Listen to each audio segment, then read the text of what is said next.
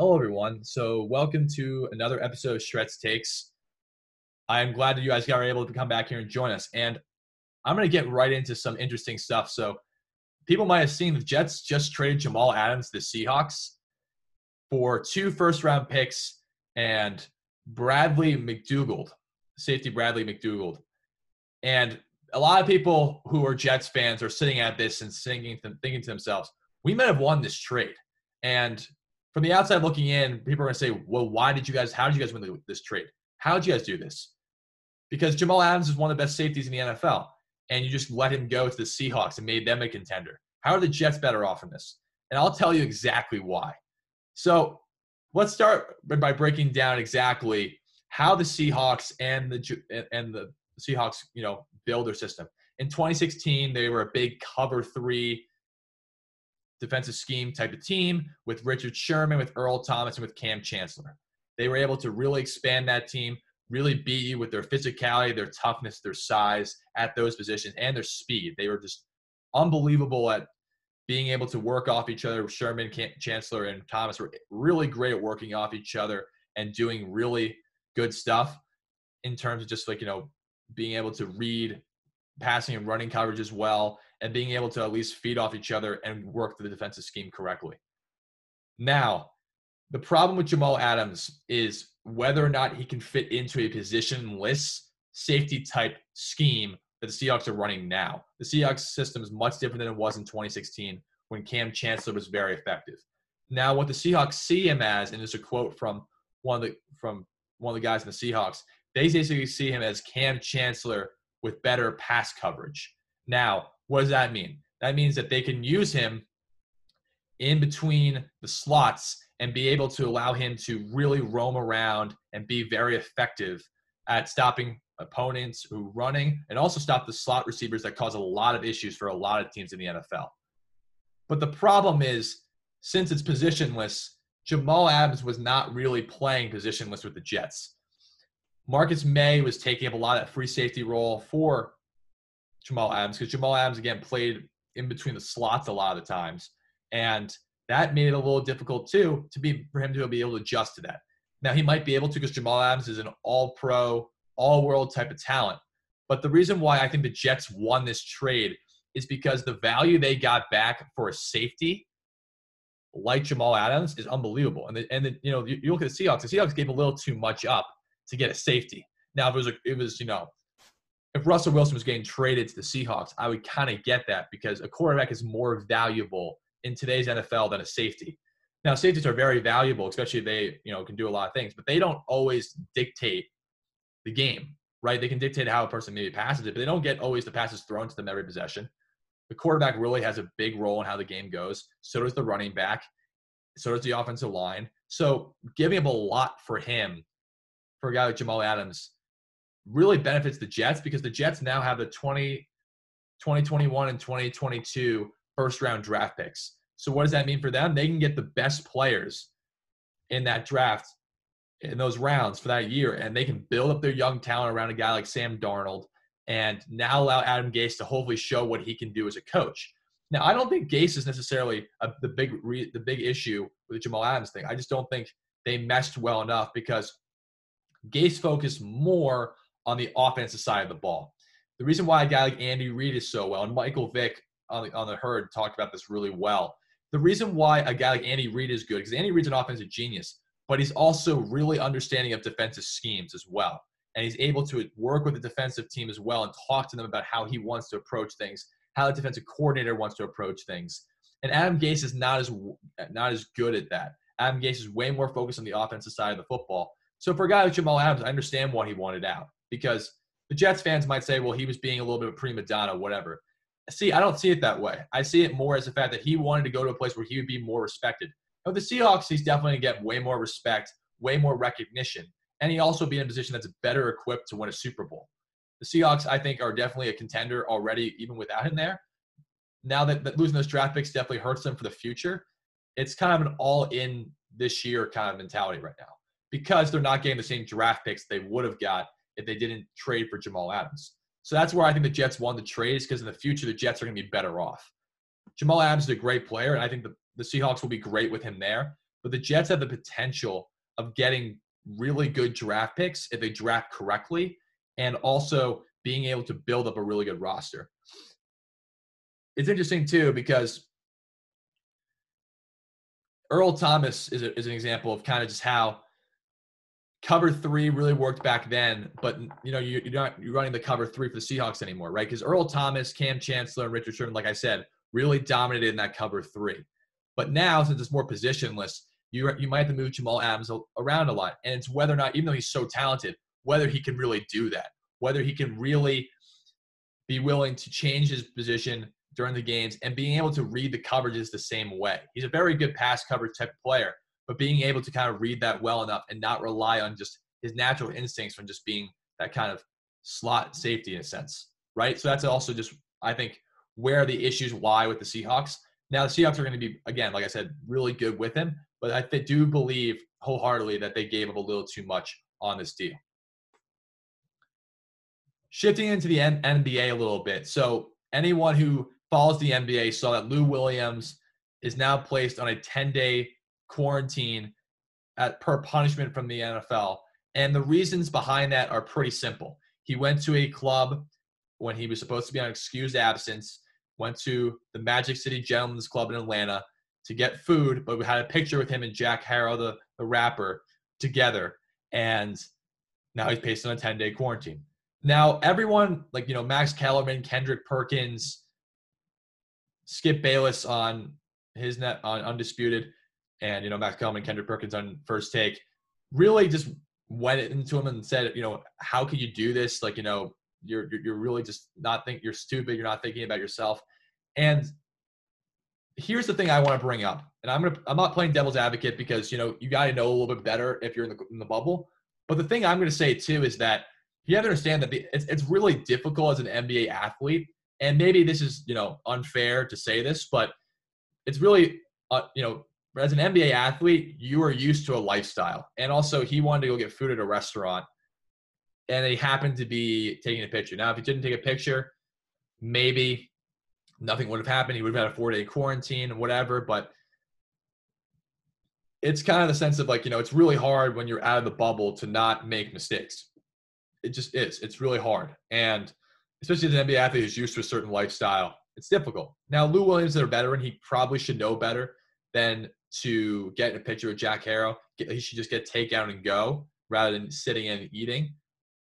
I think that's a bit of a problem too. And again, he was falling. Lou Williams is a great guy. He's done a lot of good things, at least from what I've read. And I don't think he maliciously was trying to destroy the Clippers or cause any issues. I think in just a moment when you're hungry, you're just not thinking necessarily about your team in that situation. And, maybe if he had time to think, that would be different. Now, if it was a rookie, this would be excused. But since Lou Williams is a veteran who's a big piece of the Clippers championship puzzle, I think it's a bit of a problem, and I think it's going to hurt the Clippers going forward. He's going to miss the first 2 games they have for seeding games, and I think that's going to really disrupt the rhythm. I actually now think the Lakers are going to win against the Clippers because of the fact that I think if Lou Williams is back, I had the Clippers winning because I think the Clippers just have more talent. The Lakers are still adjusting to having Dion Waiters and J.R. Smith in their lineup and having Quinn Cook play more minutes, Alex Caruso playing more minutes than he did before, everything like that, right? So the issue it's going to come down to is they don't have Harrell or Beverly back. The Lakers will easily win that game. But if they do have Harrell and Beverly back, I still will take the Lakers just because I think Lou Williams is the extra punch off the bench that really brought the Clippers over the edge. Now, Harrell's a 19-point-a-game scorer. He shoots a great percentage. He's a really great player. But Lou Williams is also a 19-point-a-game guy off the bench. And he's a guy that can easily put up 30 off the bench. He's a guy who can just light it up whenever you need him to.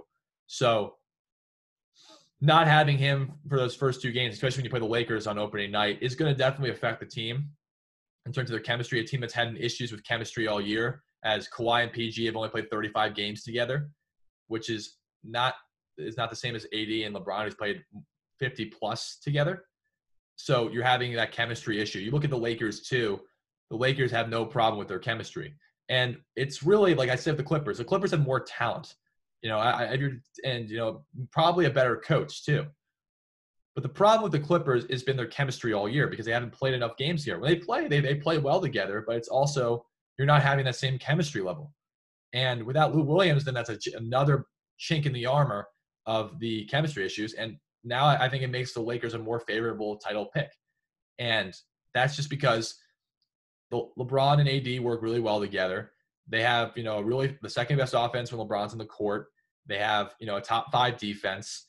And LeBron's able to fit those pieces in. Now, I think it will take some time for him, Dion Waiters and J.R. Smith to come in. But I think they've done a better job, actually, adjusting, especially Dion Waiters, than I thought initially. And that's his whole situation. Now, since Lou Williams is out, I think the Lakers win that game opening night because of the fact that the Clippers don't have that talent advantage. And that's really what I had them having over the Lakers was if they had Lou Williams, they have been working through their chemistry things through the scrimmages, and they would have the ability now to have more talent and really capitalize on that talent. And they have guys who just have a doggish mentality, right? The Lakers really have 2 players that are, top 5 in the NBA, and then a bunch of really good role players. Because Kuzma hasn't really shown consistently that he can be a star. He's shown glimpses of it. He had 25 points against the Magic in that scrimmage, which was unbelievable, but he's not consistent all the time. But I think that the other role players will step up. And I think the Lakers will win. I just think that they will win opening night now just because Lou Williams isn't there. That's really the important thing, too. Now, also, Zion is now back in the bubble. He's going to be placed in that 4-day quarantine, so he'll be able to be back Tuesday. And I think for a guy like Zion, who's already in just terrific shape, and I know he was keeping up his conditioning when he was gone, too, that's going to really help the Pelicans because if you look at their first 2 scrimmages, actually, they looked really good. They were moving the ball really well. Guys were getting a lot of open shots. Brandon Ingram was doing his thing. And now look, Brandon Ingram averages 25 points on 46% shooting and 36% from 3 when Zion wasn't there. And then he shoots 44%, 40% from 3 and averages 21.5 points a game when Zion was there. And that's a bit of an adjustment thing because Zion, gets a lot of easy points because he just can roam around the rim, get a lot of dump offs, alley-oops because he's just a transcendental athlete.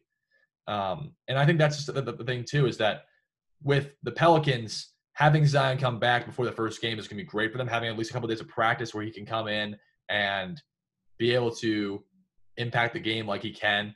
I think the one thing Zion needs to prove a little bit more to me is better rebounding like he did in college. And I think with his better conditioning, he will. And I think that's just going to be great going forward. And also, I think it's just going to be good for the team overall to have a guy like Zion back in the lineup, be able to feed off his energy, because you can see them playing right now. They have a lot of young energy. They just torch the Nuggets in that scrimmage because they're fast. They can get in the lane, kick out for threes. But having Zion makes them a lot better in terms of their paint points too, because Zion is just so dominant in the paint. I was looking at his stats. His first 10 games, he averaged 22 points a game. His last 9, he averaged 25 a game, including a couple 30-point games against the Lakers. And that just shows you how great of a player Zion can be. It really does.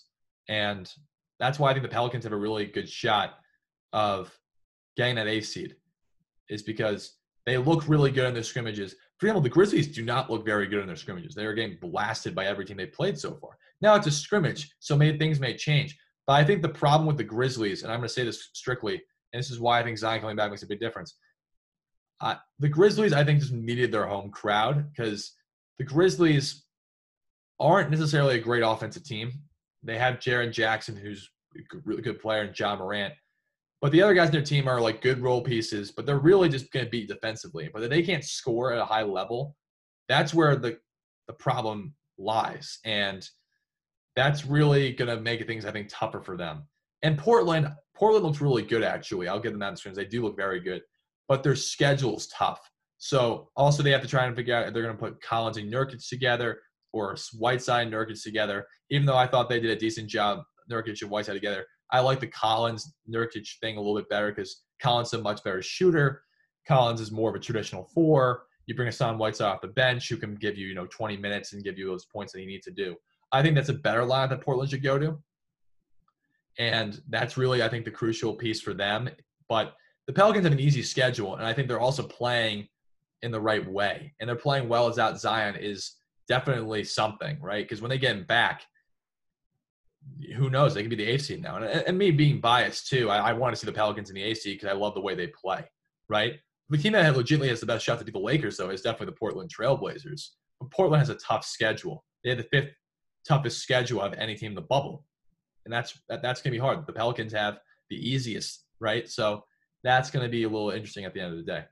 The last thing I wanted to bring up quickly is the MLB just announced that there's been a COVID crisis within the Miami Marlins, and they had to shut down 2 games due to that problem. And let's just be honest about it. That's a big issue, a big issue. If baseball wants to keep going, having a bunch of players on one team test positive for COVID is the risk that you take. And the problem, this is why I don't understand why the MLB is not in a bubble. They were considering it, and now they decided not to do it. And that's a problem, right? Because having this happen is always a risk. And having this happen is going to deter baseball from happening. I don't see baseball finishing now. Why? Because if one team is having this COVID crisis, what's to say another team won't? The reason why the NHL and NBA are working because they're in bubble formats, because they're thinking outside of playing in their own stadiums and thinking about the safety concerns of everyone. I think MLB is doing that too, so I'm not discrediting that, but I'm saying playing in different stadiums is not always ideal. And even if you don't have fans there, why is that necessarily going to be different? You're still traveling around and everything like that.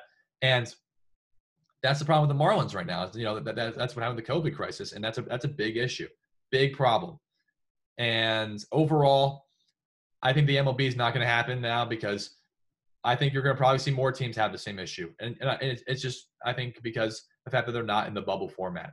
And that's really just at the end of the day what it comes down to. And I really do hope the MLB figures it out. I hope they can maybe save the season, maybe change to a bubble format, because I think it's crucial. Because if you think about what I talked about in one of my previous podcasts or previous clips on YouTube, what I basically spoke into was that the fact that if the MLB can create a bubble, they can create a safety net around the players. The NBA is doing that really well. As you see, no COVID tests have happened inside the bubble. The NHL has done a pretty good job overall. It's very strict up there. Now there's been some COVID cases, but they've been able to deal with it accordingly. And that's really why those sports will be able to play easily. They will have no issues because they are able to get into a bubble. Now, the hockey being up in Canada is a big advantage for them as well because of the fact that they're in an area where COVID's not rampant, and also they're away from America where COVID's the worst right now. Hands down, the cases keep rising in America, so that's a bit of a problem there too. And in the NBA, you just have, again, this is Adam Silver just being a great leader once again. He's just enforcing very strict rules and being able to keep the players safe, keep the games going, and allow entertainment to happen. Because what sports is a escape from everything that's going on in reality. It's a chance for you to watch entertainment, to not have to worry about your issues, to not have to worry about the political divide in our country, to be able to watch sports. And that's really where I think at the end of the day, that's the important piece that these bubbles present, is it allows entertainment to happen. Now, I was really happy that the MLB was able to get that game between the Yankees and Nationals and have the highest ratings in baseball. But the fact that now the COVID cases are running through the Marlins, yeah, that's a big issue. And I don't see the MLB happening after that point. I'm going to wrap it up here. Guys, thank you again for tuning in to the podcast. I'm going to be producing another episode or two this week. Also, check out my website. It's where I write a bunch of articles about things I don't talk about in my podcast. So I talked about the Tom Thibodeau hire, what it means for the Knicks. And I also spoke about the big ball lineup for the Nuggets, which, again, I don't think is going to actually be maintained long-term if you saw in the scrimmage yesterday. But I talked a little bit about that. So follow my Instagram. Look on YouTube for this clip, Apple Podcasts, Spotify for everything like that. So appreciate you guys tuning in, and take it easy.